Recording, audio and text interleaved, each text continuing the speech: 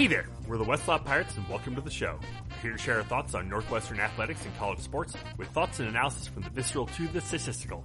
We run our tailgate with the red pirate flag flying high above as we give no quarter, especially the fourth. I'm Sam Walter. I'm John Lacombe. And I'm Eric Skoskauspo. Well, guys, for everyone listening, I hope you've survived the epic polar vortex that pretty much took Chicago to ground everything to a halt. Coldest temperatures on record in Rockford, I think, ever. They were like a degree or so away at O'Hare, but it's starting to warm up a little bit. Unfortunately, the Northwestern shooting hasn't warmed up at all. I was going to say, there's a Northwestern field goal percentage joke in there somewhere. Oh, yeah. No, for sure. That's where I was going with it. But, Northwestern basketball just can't hit the broadside of a barn from 5 feet away. Started off just shooting ice cold against Wisconsin and then just continued on out in College Park in Maryland. Still just couldn't shoot at all whatsoever. And it's like, the Cats are playing fairly decent defense. I mean, they were doing a fairly decent job keeping Maryland under wraps. They kept Wisconsin kind of close, but if you're shooting like 26%, that's just not going to get it done. No, you start to lose the plot a little bit, and so I'll be honest, I didn't watch the Maryland game. I watched the whole Wisconsin game, and what was crazy is that Northwestern was getting decent looks. Like when Turner shoots a three, when Law shoots. Sometimes Law is taking like those step backs where he's moving away from the basket in midair and he comes up a little short, but still, Law, Turner, and Taylor all really struggling with their outside looks, and there weren't a lot of them where you're like, "Ooh, that was a rough shot," or "Ooh, that was really tightly contested." On the other side, frickin' Davison is just draining crap from all over the court, and then Wisconsin just did an amazing job using the two-man game between Happ and Trice to get Trice open.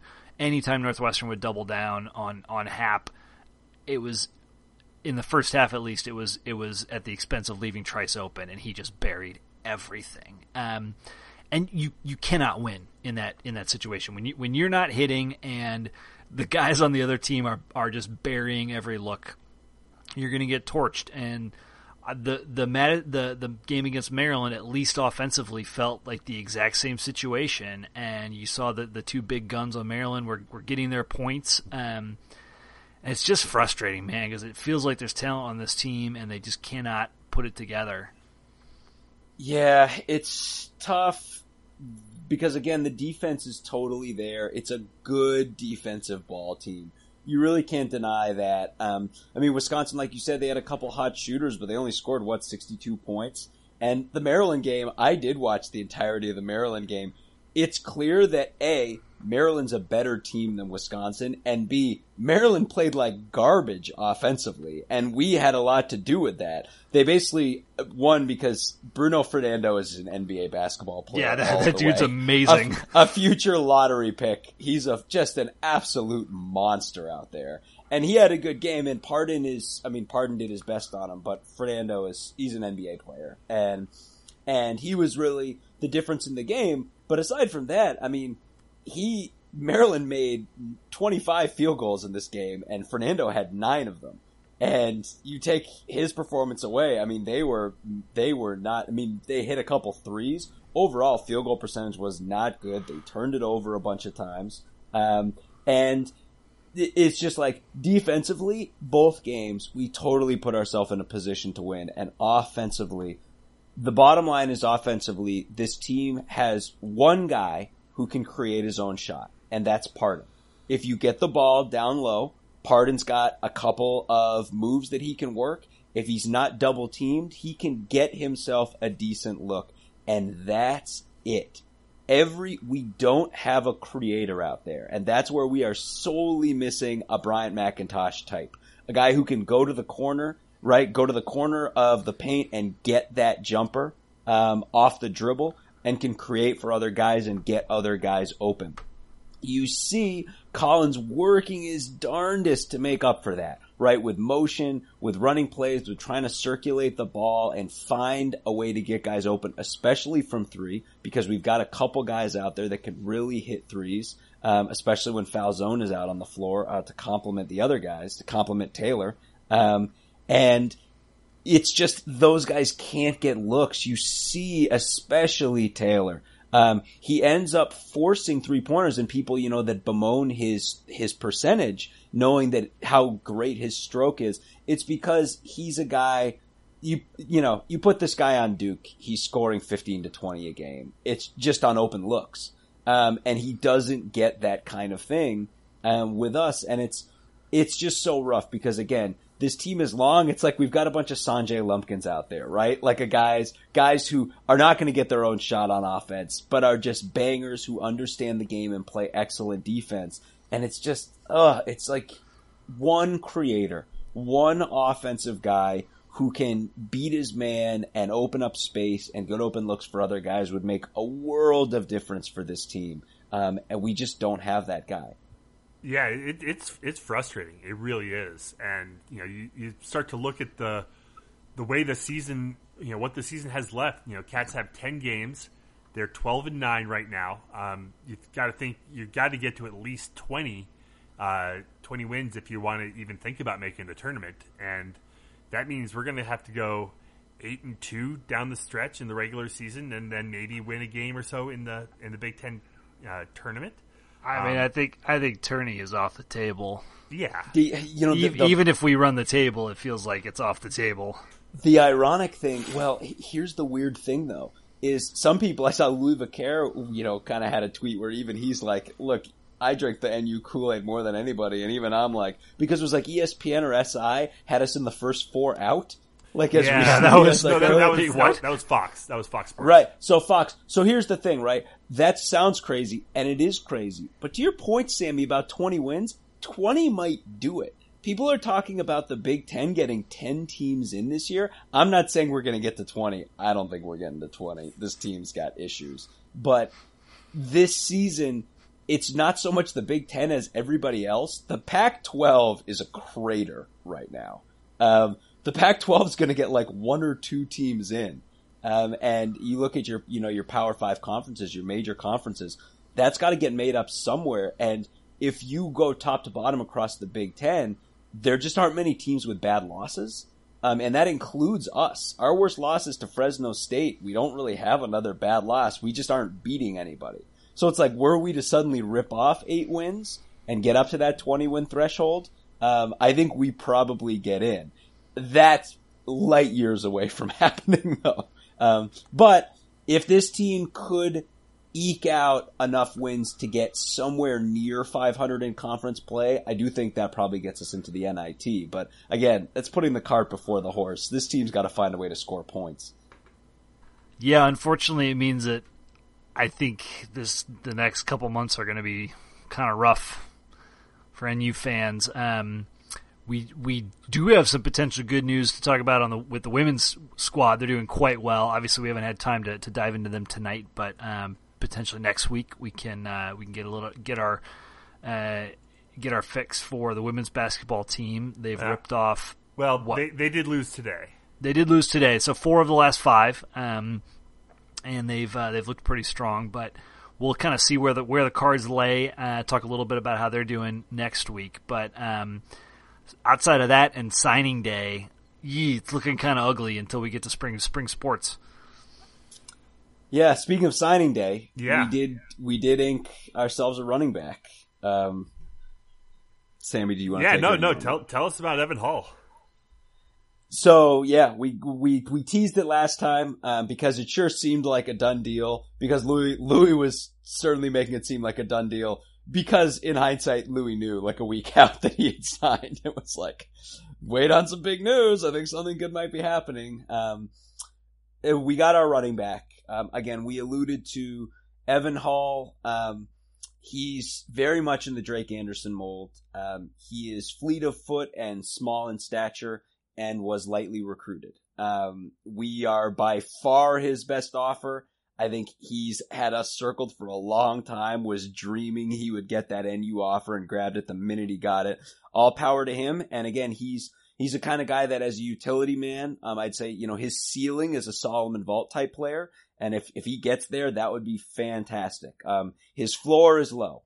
And that's again what you get when you're, again, I think, we had several things fall through from Jarrell Brock on down, and didn't get the running backs that I think Louis Aini really had his eye on. So here we are, and we've got our back for the class. He's a guy with speed, and that gives him potential, and it may work out. I'd say, between him and Drake Anderson, if one of those two guys hits and develops into something, we should really count ourselves lucky, because it's a return on a low investment. They were both lightly recruited players. But here's hoping. Congrats to Evan Hall. Welcome to the Cats, and we need your speed. I will throw out just a little bit more of an optimistic tone. Having watched his highlights earlier tonight, his highlights are all him going through the line, running through contact, and then outpacing the secondary for basically really long touchdowns. That's a little bit different from, and sure, his stature is very similar to Drake Anderson, but it's a little bit different from Anderson, who is like all speed. Hull did show the ability to break tackles a little bit, run through contact. I mean, he's not trucking guys, but there might be a little bit more Warren Long or maybe even John Moten to his game. We'll have to see. Obviously, this, not our first choice at running back, but a guy that brings some interesting tool sets, and we'll just kind of see where he lands once he gets with the Cats. I wonder, how much he reminds you guys of like Philip Lindsay for the Broncos. Short of stature, but powerful through the middle, quick. Do you see a possibility of him getting to that level? I do. So to Scuzz's point, I see, I think he's, people have talked about that him timing 4.4. I watch him and I see more power than I do speed. Yeah, agreed. But to Scuzz's point, like I do see, he is a guy who he's 5'11", but he looks lower to the ground than that. And he does run tough. And that is to the point. He's a guy that, if he's a hard runner, he may end up fitting in even better with what we want to do. So we'll see. I mean, again, he's a guy that the Cats had their eye on for a while. I think they had him on as a potential guy, waiting if the scholarship came open and grabbed him. So we will see. Well, I mean, we got the Super Bowl coming up this weekend, and in order to talk about that, we have a very, very special guest to join us on the pod tonight. Well, we are extremely excited to welcome in to the show for the first time. It's hard to believe that we haven't had you on already. Chris Giannini from the Winning Cures Everything podcast. Thanks so much for taking the time to jump on with us tonight. No, man. Appreciate the invite. Full disclosure, there's a little bit of a bromance going on between the Westlot Pirates and the Winning Cures Everything boys. Chris and Gary, we text these guys a lot. They're like-minded individuals. They're like our brothers from another mother from the state of Mississippi. So we're loving it. That's right. We have a good time. Well, Chris, we wanted to have you on, talk a little bit of Super Bowl. I mean, the game's coming up in just a few days. Rams, Patriots. We didn't get a chance to talk about this much last week with our episode as busy as it was, enough to talk about. But this game is interesting on a bunch of different levels. I choose to completely ignore the BS storyline of Brady Belichick versus the up and comer. I'm just more looking at what do the Patriots do on the field that causes trouble for the Rams? What do the Rams do on the field that causes trouble for the Patriots? That to me is more interesting than Brady's been there 11 times. That's fantastic. Yeah, I agree that it's you don't have to create storylines. I guess with 2 weeks to prepare and for things to talk about. I guess if I had to write something every day, you need those things. But just the X's and O's on the field are pretty incredible. If Todd Gurley can be the Todd Gurley of the regular season and not the Todd Gurley of the playoffs, He is the X factor beyond all X factors for the Patriots. If you watch the team that they struggle to stop, it is running backs with lateral speed that go left and right, and because they don't have the linebackers, the Patriots defensively are older, wiser. They play scheme, but they don't have the pure athletes to be able to work with lateral speed very well. If it's Anderson, the Patriots will shut him down, and it'll get ugly fast. So I'm just kind of, wondering what Todd Gurley are we going to get, and how quickly are we going to be able to see that?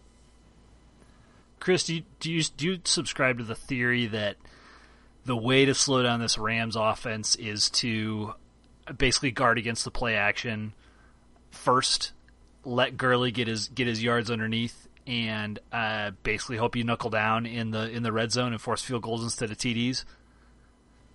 I think if I was Bill, now I'm obviously not near the brain that he's got, but just watching what football I watch, and I pay a lot of close attention to the NFL, especially the Patriots. I just don't give in to the misdirection. Don't give in to they run the same personnel, and they kind of run the same 9 plays over and over and over again. They just do 500 shifts every time that are different to kind of throw teams off. And I would just say, just stay disciplined and don't give into the shifts. And if that means a guy breaks off a 5-yard run on you, let him break off a 5-yard run. But when they give into the shifts, that's how Brandon Cooks or Robert Woods ends up 30 yards down the field and bombs get dropped on you, and there's nothing you could do about it. One of the other things that I think is kind of interesting, I guess if we go historically, right? I guess mainly the Giants Super Bowls versus the Patriots. The one thing this Rams team does have is a potentially epic defensive line. Now, they've run a little hot and cold. Aaron Donald has just been unreal all season long. But it's like a team that starts Aaron Donald and Ndamukong Suh should be just unstoppable at all times. And I feel like if Suh just decides he wants to play out of his mind in this game, that is kind of the blueprint of the kind of team that's messed with Brady before and gotten in there. So I don't know. I think it's the kind of thing where there's so many questions around, is Gurley going to play? There was I don't know. His performance at Media Week didn't exactly inspire a lot of confidence. He did a lot of even if I sit on the bench, I'm just happy to get my ring. And it's well, that's not exactly what I'm looking for out of you, Todd Gurley, going into this game. Yeah, I don't. And so there's that weird thing. But, with all the talk about the offense and everything and Sean McVay, I feel like we might come out of this game talking about Aaron Donald and potentially Suh and potentially the defensive line as a whole, if they can get to Brady and follow that blueprint, which they did parts of the year, but they didn't. They didn't do the whole year. But that's one of the things I'm curious about. And then also just the chance to watch as much CJ Anderson as possible. Sammy, I don't know if it was all of the weed he got hooked on when he was a Bronco that begat the munchies. I don't know, but all 300 pounds of CJ Anderson, I can't get enough. Give me more. All right. So full disclosure to your fans and your listeners out there, I am not just a Patriot apologist. I am one of the biggest Patriot fans. I would say Patriot fans south of the Mason-Dixon line. All right, Chris, can I stop you right there? Because you're an LSU fan, which makes perfect sense for a guy from Mississippi. Fine, I get it. Kevin Falk hasn't played for the Patriots in a decade, okay? That's okay. You got to find love somewhere. Long, strange story of how I fell in love with the city of Boston when I was 4 years old. Don't know if y'all want to get into that here, but no. So let's get to the game and let's get to Suh and Donald. Those are the two guys that scare me the most. I talked about this on our podcast the other night for Winning Cures Everything. So there is this philosophy where and Kevin Clark tells a story from The Ringer. We're all Ringer guys. I know I'm definitely a big Kevin Clark fan. Yeah, big time. Yeah. And he tells this story about how it's like it's like speaking something to truth, and like you saying something, and you saying it enough makes it true. With Tom Brady, it was the exact same with Peyton Manning. And they're the only two players I've ever seen do this, to where the rule is, well, you have to get to them with 4, because if you blitz them, they're going to torch you.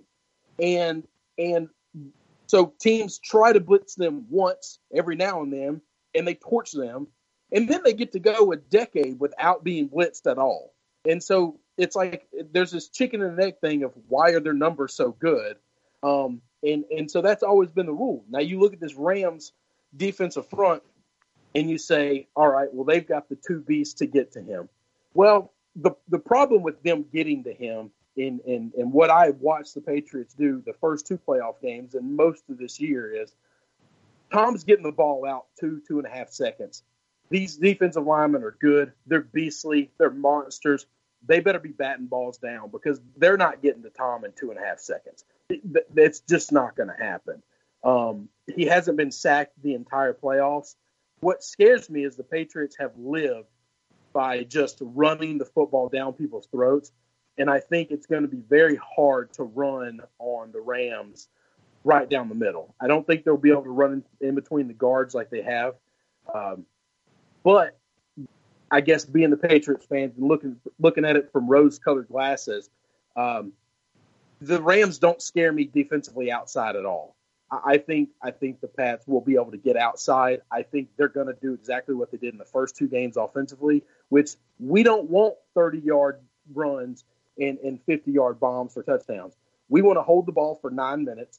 We want 4 to 6 yards every play. We don't want to go out of bounds. We want to eat the clock. We want to keep this potent offense on the sidelines. We want to keep our defensive fresh. And that's the X's and O's game I think that they're going to give to the Rams. And here's what's crazy. Defenses in the NFL have kind of become stop the big play and let people get the little play. And Bill's just saying, please give me the little plays. Give them all to me. I will take every last one of them from the 2-yard line all the way to the goal line. And let me have 11 minutes of clock, and you sit on the sidelines just chewing your nails. And then what other offense usually does, and I'll finish this point in a minute, is because the Patriots held the ball for so long, the Chiefs did it and the Chargers did it. They felt like we got to score fast because, man, the whole first quarter's gone, and we haven't even touched the football. And then they get out, they make mistakes, and you're 3 and out, you're punting, and the Pats do it all over again. And now the pressure's turned up even higher. And that's what they've done the first 2 games. I don't know that game plan is going to be different offensively now. The one thing I think about is the last playoff game that Tom Brady really had a lot of pressure and was really made to feel uncomfortable was the AFC Championship game a couple years back against Denver. Brady got hit so much that game, and there's a commonality between that game and this game on Sunday, and that's Wade Phillips. Wade Phillips has been able to get to Tom Brady and has been able to game plan, knowing how good he is at getting the ball out that quickly. So I'm very interested to see, especially when you've got because the Broncos never had Sue or Donald. I mean that wasn't. But they did have Von Miller. They did have Bond. That's attacking from that's attacking from a different side. Bond and Ware were attacking from the outside. You got Sue and Donald going from the inside. And as an extension too, right? The Giants came from the outside too, I feel like. Yeah. So it is interesting, right? I mean, that's where you kind of give all credit to Tom. I mean, it's like if he can see it, even if it's like just coming right at him, he's got the ability to just diagnose it and move and get out. But I don't know. I do think they'll hit him. It's funny, one of the takeaways from the Chiefs game, though, and to your point, Chris, is that I was kind of shocked at how much success the Pats were having running the ball. And yeah, if they can get outside with the same kind of success, then I think, the Rams are going to have trouble. Well, I was actually worried about the Chargers game because the Chargers play a lot like those Broncos defenses with 2 edge rushers coming off the side with Bosa and Ingram that are just monsters. They scare me to death, and they couldn't get there. They didn't get home not one time. I think he got knocked down once in that game, but no sacks. Just constantly able to get the ball out And I just think he'll be able to. You can't hide the guys coming up right up the gut on him. Like there's no way he won't know where Donald's coming from or where Sue's coming from. And the only thing those guys can do is wreak havoc in the screen game because their hands and their arms are so big they just knock balls down. That's the biggest fear. I mean, the thing that stands out for me, and this kind of dovetails across all three of the comments you guys have just made. Chris, you're talking about the Patriots aren't a big play team. The one exception I would call out from the first two games is Julian Edelman.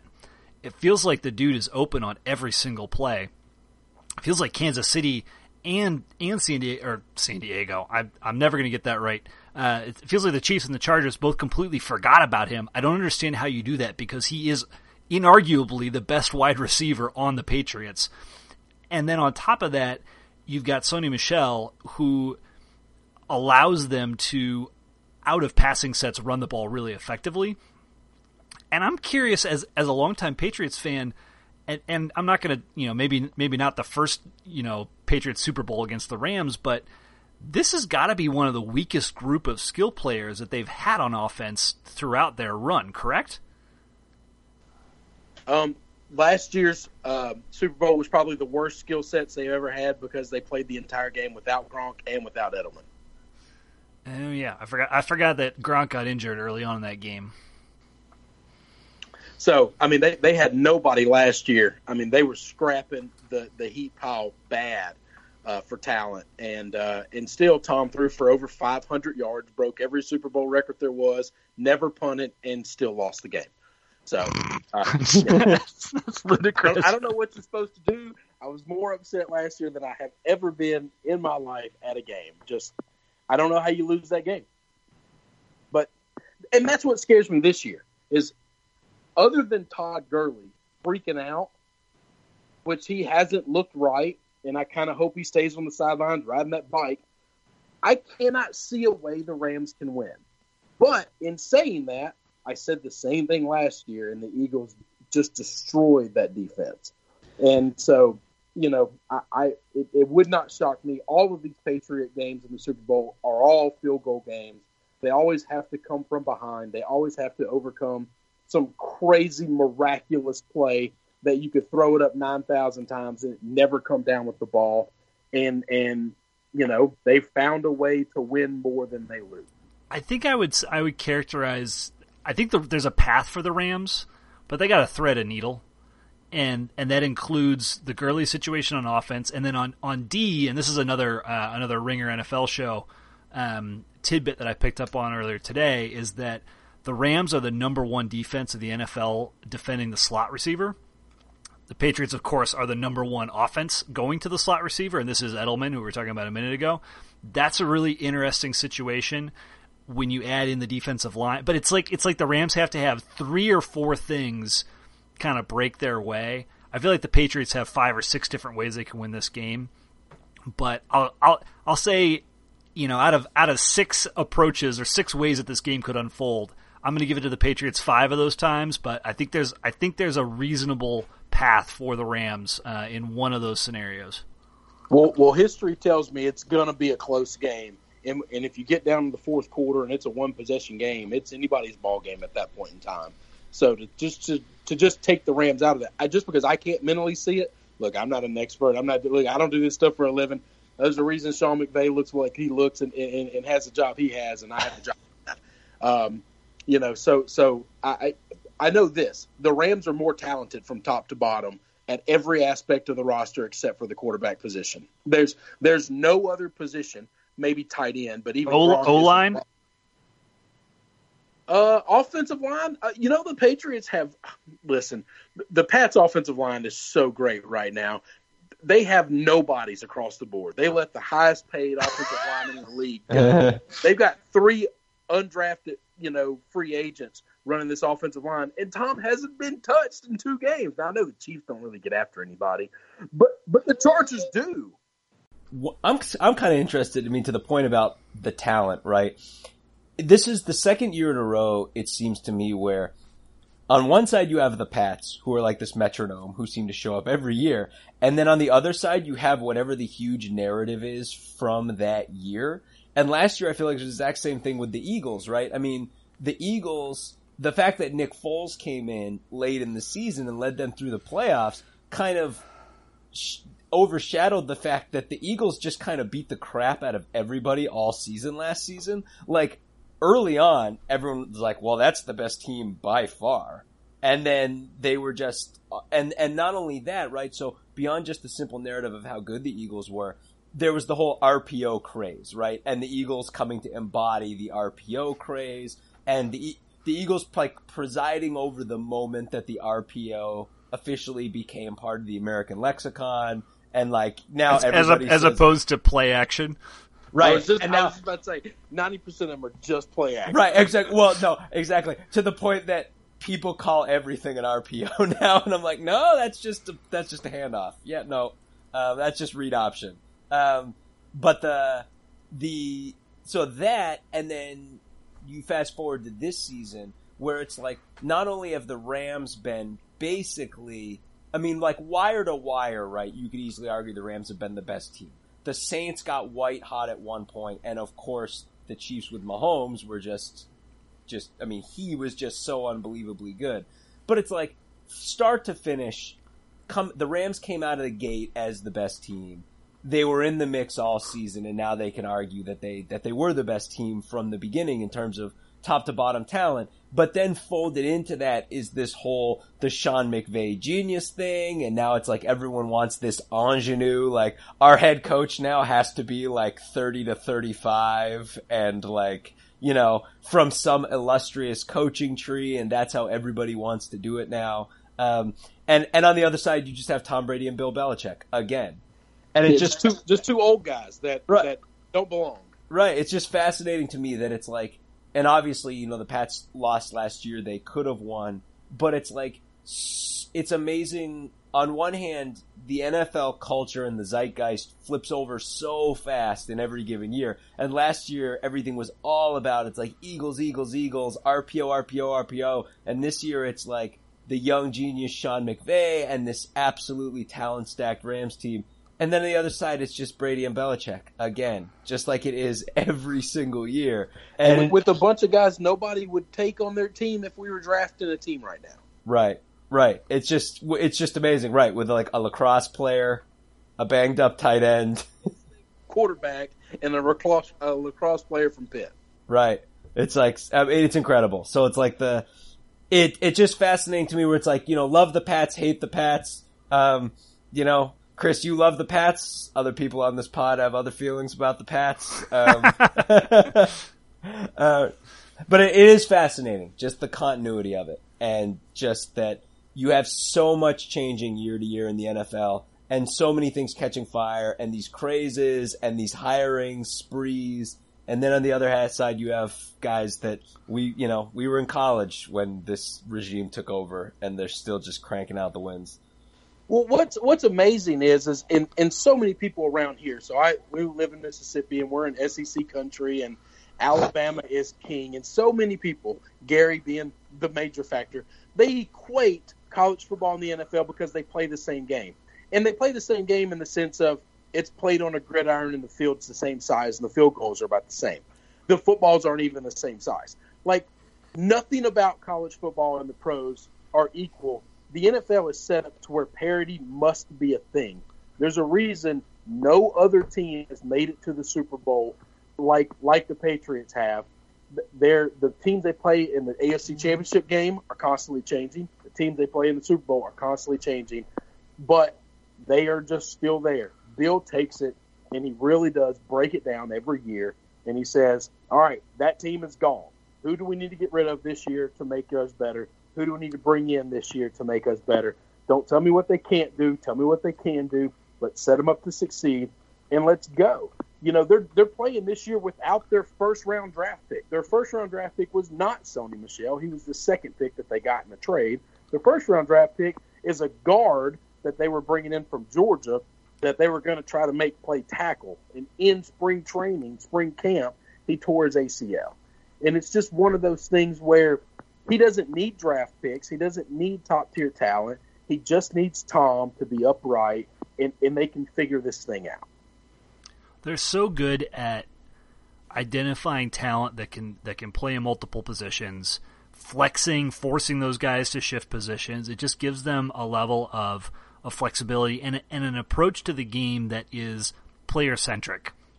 And I think what's interesting, and I'm guilty of this as well, but we get so fixated on scheme. Everybody's obsessed with the air raid now because of what has happened in Los Angeles, because of what's happened in Kansas City.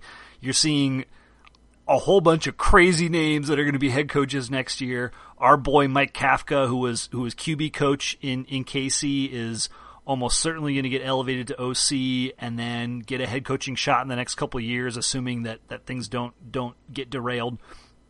But the bottom line, and this is true for Sean McVay as well, is that what makes McVay and Belichick special is that they adapt their scheme to the players they have. And Belichick has taken that to a whole nother level by bringing in and prioritizing players that are multiple and can do different things in different spots, and it just gives them so many more options. Well, he originally was the first guy to say, you know what, I'm going to bring in 2 big tight ends that can stretch the field, because if I bring that kind of size in with that kind of speed and athletic ability, nobody can stop it. Well, then one guy ends up being a murderer. You got to let him go. And now what he's done is I'm gonna have 9 running backs. We start the season this year. Now we finished with 3 healthy running backs. Thankfully, he had the depth. But we've started the season with like 7 running backs on the roster, and they all did something completely different. But they all also were extremely athletic, have great hands, can catch the ball, they can block. They can do everything he needs them to do. So how I talked about how I think the Patriots are going to struggle going up the middle, but where I think they can easily run the football is outside. I think Cordell Patterson's going to be like the guy that we're going to say, man, they're going to take this car out of the garage in the Super Bowl. No, because those end arounds. No, I will fight you right now. I could Cordell Patterson. No. My Minnesota Vikings wasted a first-round draft pick on that dude. He has no hands. You weren't using him right. You just weren't using him right. He's great as a returner. I will not accept that he is the X factor of the Super Bowl. Well, I will not accept it. I've been wrong before, but it won't surprise me if because I just think the Rams. What I have seen from the Rams is they are weak on the edges. And that's how most of the teams that score on them and can get out, they get outside on them. They get outside pretty easily. You can't run up the middle. You can't run on Soon. You can't run on Donald. Those guys are monsters. But you can get around the edge pretty easily on them, and especially with his kind of breakaway speed. I just can't understand how even 3-4 years ago when he was with the Rams and when he was with these other teams, I think the other one was the Raiders, where it's just one of those situations where, man, the guy's struggling to run routes and he can't catch the ball. But what does he have? He has elite speed. Well, let's not throw him the ball. Let's not ask him to run a route. Let's just hit him one of those screen passes behind the line of scrimmage and let him just do stuff. God damn it, I'm going to have to stock up on whiskey if that dude's going to have a game in the Super Bowl. It's going to be a long night. And, there is the big X factor that we haven't talked about tonight, and that's the fact that Alabama lost the national championship in college. Correct. Correct. It's always a good thing for me. Well, and the fact that when Nick Saban loses the national championship, Bill Belichick wins, and that's right. When Saban wins the national championship, Belichick loses. So there's this weird symmetry that goes on there. So I'm just saying, I like I said, it will not surprise me if the Rams are in this game all the way to the very end. And last person with the ball wins because the Patriots defense is great at giving up points in the fourth quarter. It's just what they do. But I just don't see it. Now, last year I did not see it. I didn't see an avenue for the Eagles to beat them, and they beat them, and they beat them badly. They were never behind. Let me tell you about somebody else who didn't see Nick Foles doing well in a playoff game. This guy, but that's I'm gonna step away from my Viking fandom for a minute. So I'm curious, and this is kind of a question for everybody, but let's say the Rams win. Two-parter: A, does New Orleans burn? And B, how tainted is that win based on what happened at the end of the NFC Championship game? I think we know how Sean Payton feels about it. with the most subtle unsubtle. I'm wondering how much time did Sean Payton spend in front of the mirror getting that T-shirt to the exact right amount of coverage where it's like how can I let everybody know I'm wearing a Roger Goodell as a clown T-shirt but still have plausible deniability. Well, there's no question he wanted to unbutton that next button, but it just way too much. Right. But I don't know. Like it is a good point. I mean, I do think, people outside of New Orleans are going to have short memories. Short memories. Much as we want the opposite to be true, given how much New Orleans just got screwed over. I don't know. I part of me says yes, but on the other hand, the Rams look the part and they look like a team. But they didn't against us. I mean, the Saints should have won that game by 20. No, I know. And it's like, but I think it's partly because like the Rams have, what I mean is they've looked that way all season. Oh, right? okay, fair. Like they look like a Super Bowl champion in terms of talent. Like if you would ask anybody beginning of the season, mid of the season, end of the season, yeah, the Rams are going to win the Super Bowl. We all would have been like, okay. The one team that stood in their way were the Saints. The one team that beat them were the Saints. And so I would give you that had they not lost the head-to-head to the Saints, and the Saints looked just as good all season as well. Right. No, for sure. I think part of it, if that happens against the Cowboys, nobody's upset. Well, I think part of it, too, is in as much as a Tom Brady-less team can be a dynasty in the modern era, right? The Rams are in place to contend for a couple more Super Bowls, right? So if they win this one and that ends up being the first of a couple of one or two, because obviously, I mean, how many more years? They've got at least one more year of Goff's rookie deal, right? So they've got... So all the guys they brought in for free agency are signed through next year except for 2 or 3. Most of them signed 2-year deals. And then Goff, but after 2 years, after next year, no.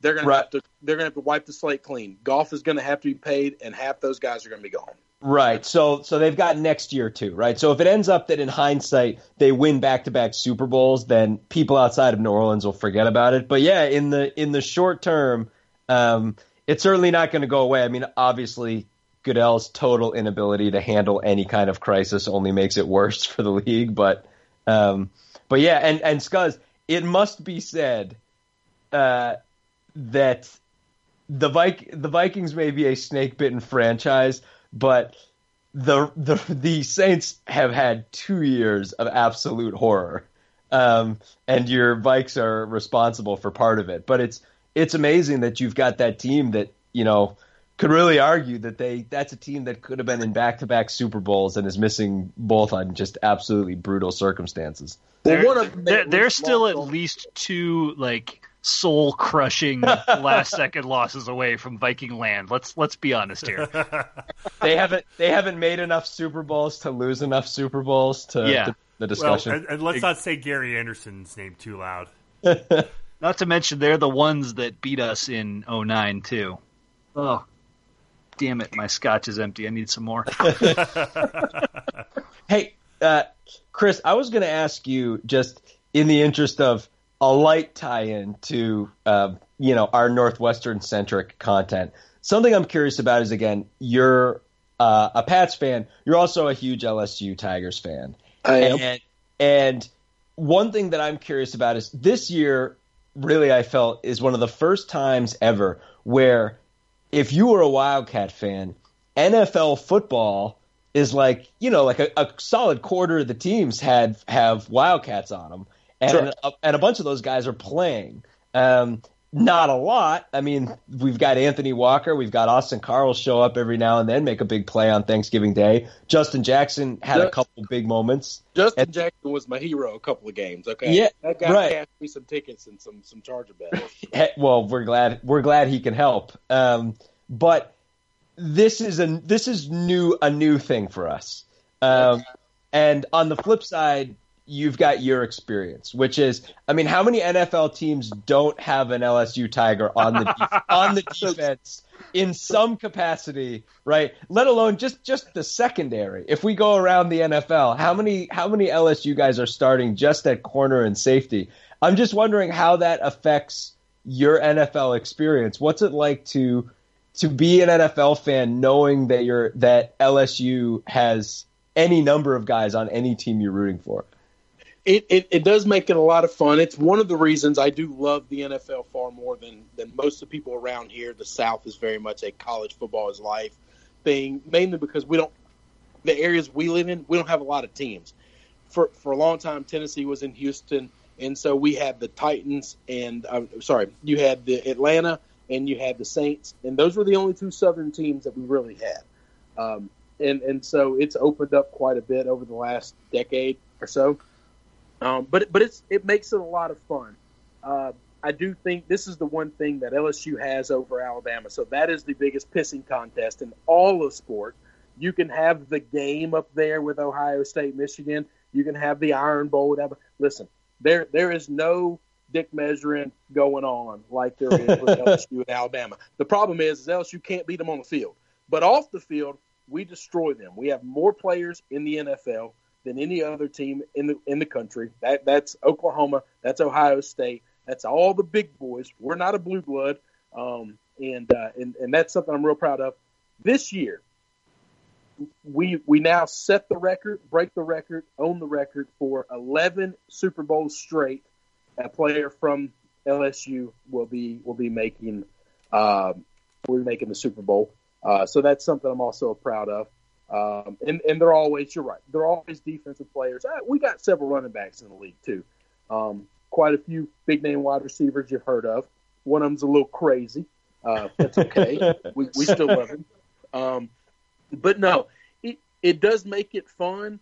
I'm a fan of the NFL.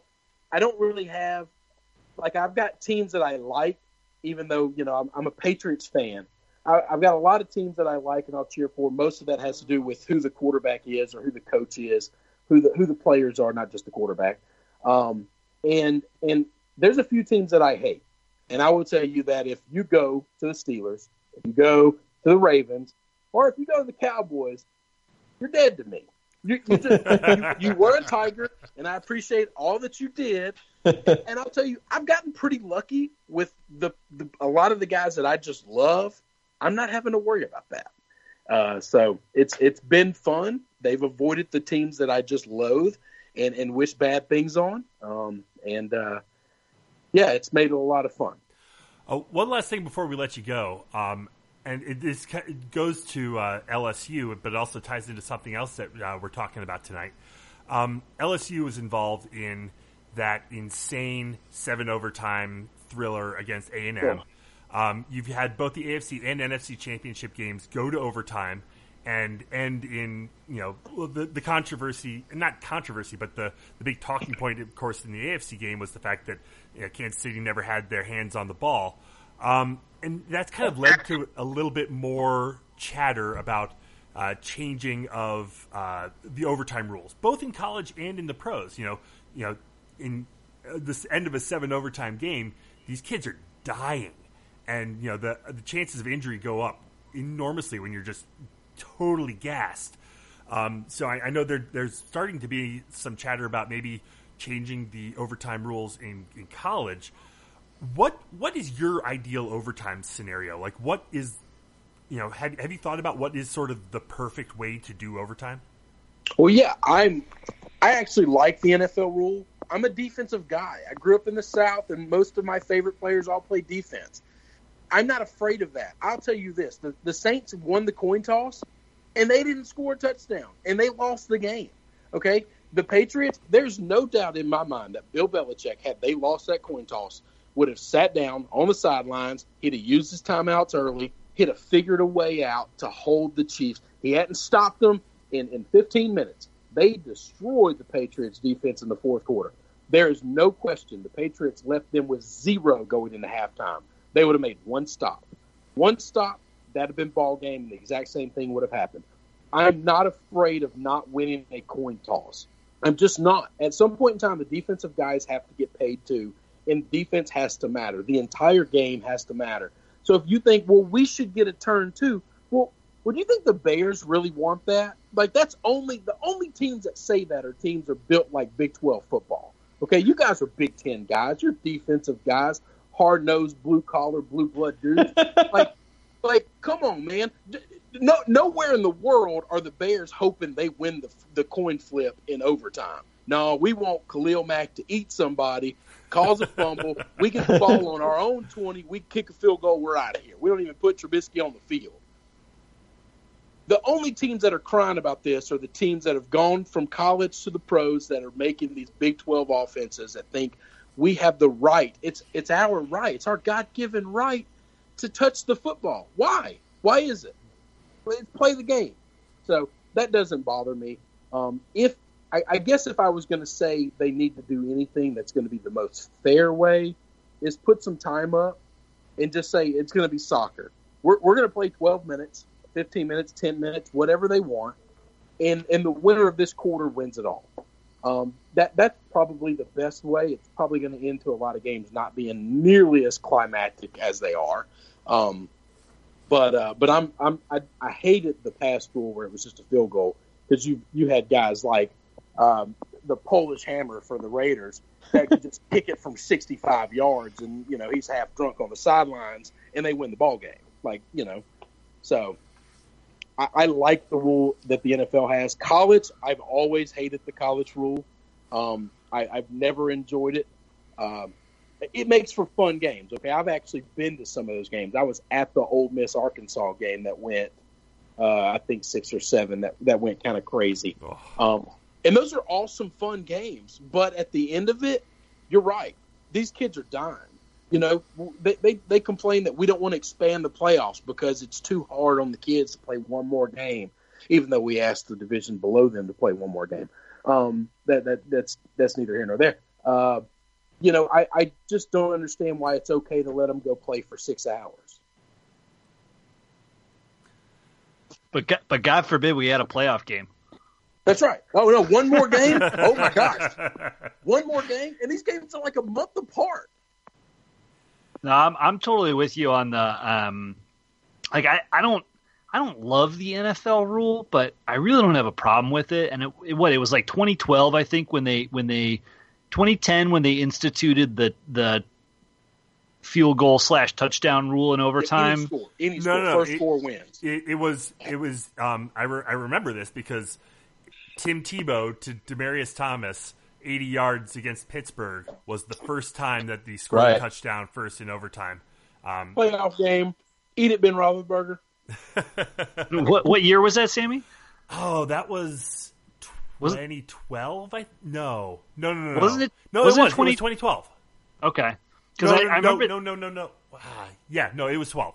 It was either 11 or 12. Because they changed the rule in the playoffs, and then I want to say in 2012 or 2013 they extended that rule to the whole regular season. And I don't think we've heard boo about this thing for 7 years. And then here's some chatter.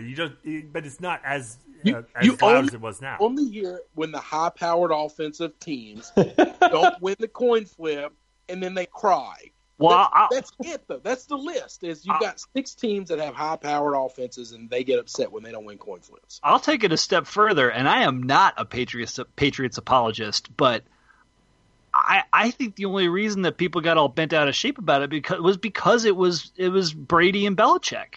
Yeah, no doubt. No question. If the Chiefs had won the coin flip, won that game, touchdown, nobody would have been crying about the overtime rule. Yeah, not one person. I totally agree, and I think it was disingenuous. I think it was far more about the narrative than any actual problems with the rule. So I don't know. We'll see. I don't think the NFL's changing a damn thing, to be honest. Well, Roger obviously doesn't care. To get on the NFL a little bit. Oh God, I wish I could quote the guy, and I forgot who it was. I listen to the Tony Kornheiser show every day, and he has 2 football guys. Mike Freeman, that's it. Mike Freeman was on his show, and Tony was like, where is Roger? Like, why is he not answering for the thing that happened in the Saints and talking to people and all that stuff? And Mike Freeman came out and he made it very clear that the league they have a rule, or not a rule, but an understanding that it is now all about money. And while we always kind of know it's always all about money, at some point in time, literally nothing else matters but, well, we're making money. So we don't care if somebody got screwed. We don't care if a rule is unfair. We don't care if this team is upset. We're making so much money that we just don't care. We don't care if our fans are happy. We don't care if we're putting a good product out there. We don't care about ratings. We don't care about anything because we're printing cash. And while I am an extreme capitalist and believe in the making of money, and I'm not afraid of that, at the same time, I think at their level, you have to now start looking at the legacy of your product. And if all you care about is money and nothing else, you're walking a dangerous line, and this is going to end badly in a couple of years. Yeah, I was going to say, where was Roger during all of that? He was swimming in his Scrooge McDuck vault in all of the cash that the NFL's rolling in. Right. It's the separation between his job is to keep the owners happy. The owners are happy if the money comes in, and the owners don't care about anything else. And that's who cuts his checks. Until one of those teams gets screwed. Right. That owner's upset, but nobody defends them. Everybody else just turns a blind eye.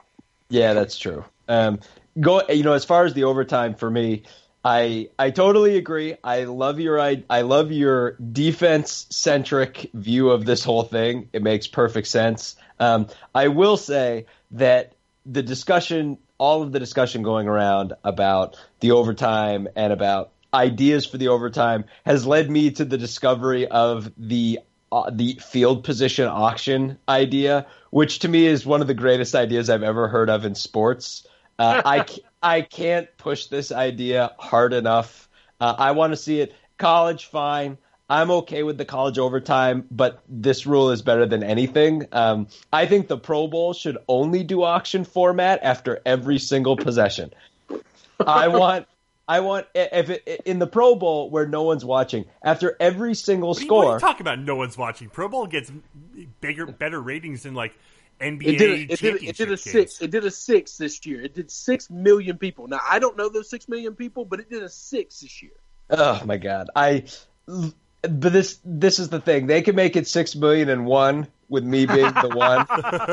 if they after every touchdown, no kickoffs, no one gets the ball. It's 2 coaches or the captains back out, or they can stand on the sideline or whatever. And I just want that auction.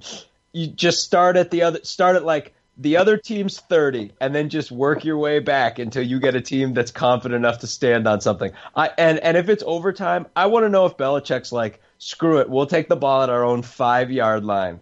If we have Tom Brady, we'll take the ball at our own 5-yard line. I'm willing to do it just to get the ball. And then if you're the other coach, you'd be like, what can you say? If you couldn't keep Tom Brady from driving 95 yards for a touchdown, I don't know what to tell you. I just think, and just the concept of the auction being so over the top and the coaches being mic'd up and having to be like 45, 50, R45, R40, and just backing it up until someone blinks, I just think would be amazing. Well, I actually love that rule. You sent me that, and it made me smile, made me laugh. I'm a big fan of that. If they were going to change it, I want that. But I don't care about the show. I want a one-time blind fee. I want you both to write a number on a card and you turn it in, and that's it. I want it to be over in 6 seconds, and I want us to be playing football. And I want Bill to just write 4-yard line, 2-yard line. Get your ass out there. Let's drive down the field. Because they're going to run the ball 3 times to get the first down anyway. They don't care where they start the football at. And if they don't get it on 3rd down, they're going to Gronk or they're going to Edelman or they're going to White, and they're going to get the first down. And then it's just matriculating the ball down the field. It doesn't matter. But I want that because you're going to have coaches get fired because of it, and it's going to be entertaining. You wrote 22? Like you didn't even take it at the 20? Oh, you cheap bastard! You're out of here. It's genius because it solves so many problems, right? It solves your kickoff problem. That's right. It creates a whole slew of potential prop bets for any game. And I like in-game betting is now what people are talking like. That's the most exciting thing. Like what is a more appropriate and great in-game betting opportunity, especially because you've got the commercial break leading up to the kickoff. Like you've got the time window there that people can place their bets. It's genius on so many fronts. It would be like if you doubled the size of the roulette wheel and just said, now you can bet on the yard line. So you got to get the team and the yard line right, but you get like unbelievable payout odds.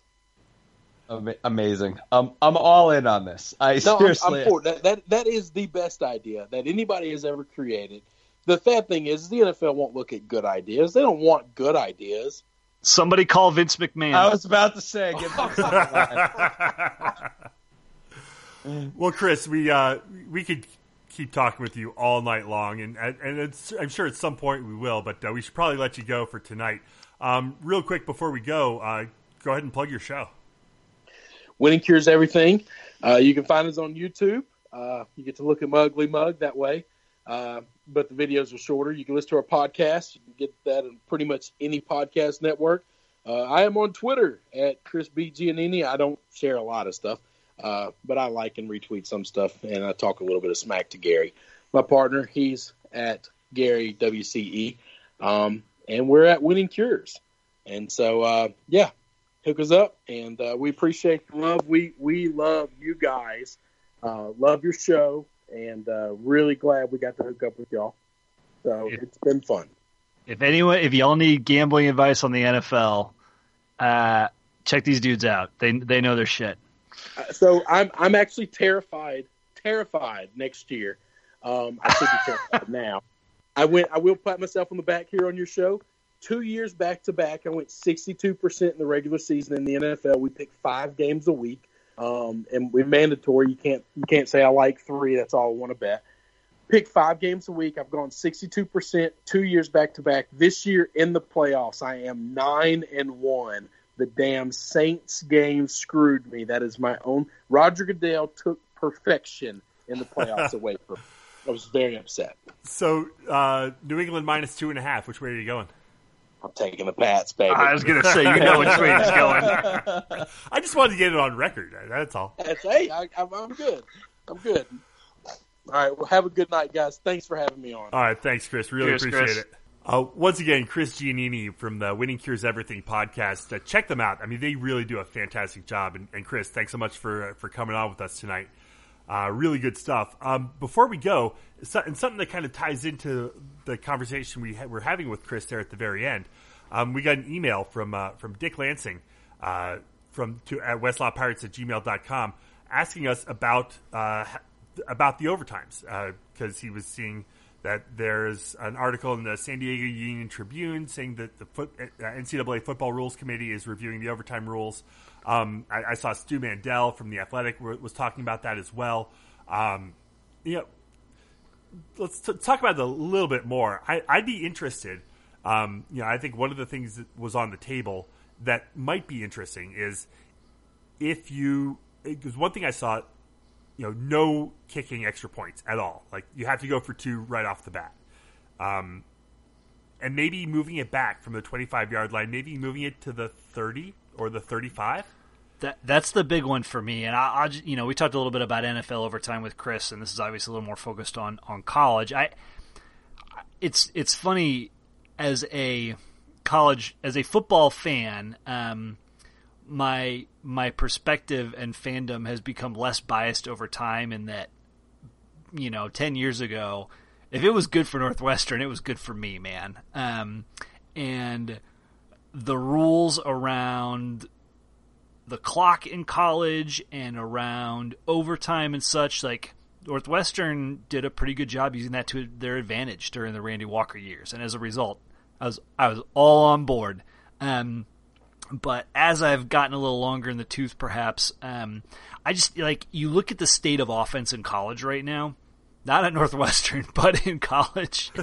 And, a lot of these teams, and we saw it with that LSU game earlier this year, a lot of these teams can just score at will. And when you're in an overtime scenario, where these teams are just going back and forth and back and forth. Like, yeah, it's exciting in the moment, and you're like, oh, longest game ever, and like it like there's a craziness to it. But when you step back and look at it, it's not good for the athletes. It's not good for college football. It doesn't necessarily seem, I'll say, equitable. I can't back that up with anything specific from that LSU A&M game, but it didn't feel like the right ending. To me, the biggest factor is that the 25-yard line is way too close. How often have you, and again, not Northwestern, but how often have you seen a team go essentially 3 and out in OT, kick a field goal, and then they've got a shot to stay in the game, and it feels like you should push that back to the 35, maybe even midfield. I don't know. I like Chris's soccer idea of just put another 12 minutes on the clock, but again, in college, like that's just going to be like replaying the fourth quarter. And how often have you seen two teams just go back and forth at the end of the fourth quarter, scoring and keeping it tied? So I don't know. I don't hate the college rule, but I don't like it either, and I'm really open for some innovation and for some potential change. Yeah, it's tough to know. Like, should I wear the Northwestern hat of the team that's super bitter about all those Brady Hoke era overtime losses to Michigan, or should I wear the Northwestern hat of the team that won 3 straight overtime games this year? I don't know. It's I kind of feel like part of me doesn't want to bite the hand that feeds us. You know, we kind of got a good thing going with overtime right now. So I don't know. Part of me doesn't want to mess with it too much. I don't know. Like, I guess part of me, I'm okay with overtime in college. It's the NFL that I'm looking for the fix. Although, Chris made the point about defense, and he makes a good point, and I like his argument. Mainly as someone who's less of a fan of the NFL, I'm all for crazy auction format to spice up my interest of the NFL. I don't really need too much to make me even more insane about Northwestern football than I already am. I guess I'm all right letting sleeping dogs lie in college. Would anyone advocate bringing back the tie? In college? Yeah. I don't know. I never had a problem with the tie. I mean, I can't say that I did either. After a point of overtime, like I didn't love the tie just like right off the bat at the end of fourth quarter. I mean, I think you need some sort of overtime, but if it comes down to it, at the end of the day, if you tie, you tie. I like the non-hockey fan among us protests. Yeah, that's right. Hey, I'm a soccer guy. I guess that's true. Soccer has ties, but no, I don't know. I like my wins and losses. I like some finality. But let's take this to soccer. You want to have a little bit of extra time before you go to PKs. And, the college overtime is straight to PKs. It is PKs, yes. That is a really good point. Yeah, that's an interesting way of looking at it. Nothing is simultaneously better and worse than PKs. It's so good and so bad at the same time. But yeah, no, I mean, soccer has ties even in playoff rounds and things like that. But they also have home and homes and all kinds of things that you can't do because soccer can have an indefinite amount of games since people aren't getting hurt all the time playing soccer. True. Although if you watch a soccer game, people are getting shot and killed in the middle of, or at least they're acting like they do. Yeah, right. No, exactly. When they're not having what they call handbags, the giant fights that never turn into fights in soccer and all kinds of things. But yeah, no, we digress. Yeah. If it's college, I'm fine leaving it the way that it is. And if you get those kind of marathon games, let's put it this way: only the guys who lose a marathon game are upset about it. The other guys have that memory forever. So, I think for college, I'm okay. I'm okay leaving it. That's a very fair point. Oh, well, that's a very roundabout way of answering your question, Dick. Hopefully, we gave you something that you are satisfied with. anyone else out there, if you do have questions, shoot us an email, westlawpirates@gmail.com. We love to take those, and we'll answer them as best we can. Anything else before we get out of here tonight, guys? Just second, what we said when Chris was, getting off the line. Check out Winning Cures Everything. These guys are great. They are, like I said before, they are our Mississippi brothers from another mother, and we love these guys. Love just getting their take, and if you guys like us are Northern boys, it's great to get the Southern perspective, and these guys are just as big sports fans as we are, if not bigger. So check them out; it's a great listen. Well, and especially if you have any interest in sports gambling, they started their podcast under the premise of, look, sports gambling is going to become legal in this country in the next however many years. Let's jump in on the front end of this and start talking about it. And they've got really great perspective. Gary is destroying college basketball right now. Chris, like you talked about, was spectacular during the NFL and college regular seasons. They just have a lot of insight and a lot of perspective. They have a really great YouTube video around like how to gamble on football, how to bet football if you're interested in learning. Like they're just really a really good resource if that's something that interests you and floats your boat. And with that, we'll go ahead and leave it there for tonight. Head to our website, westlawpirates.com, where you can leave comments and questions. You can find us on Facebook and Twitter at westlawpirates. Call our voicemail line, 847-231-2287. That's 847-231-CATS. And email the show, westlawpirates@gmail.com. Tune in next time as we give our visceral and statistical views on Northwestern athletics. And look for us in the west lot of Ryan Field flying the red pirate flag, because we give no quarter, especially the fourth. For John Lacombe and Eric Scasbo, I'm Sam Walter. Thanks so much for listening. We'll see you next time.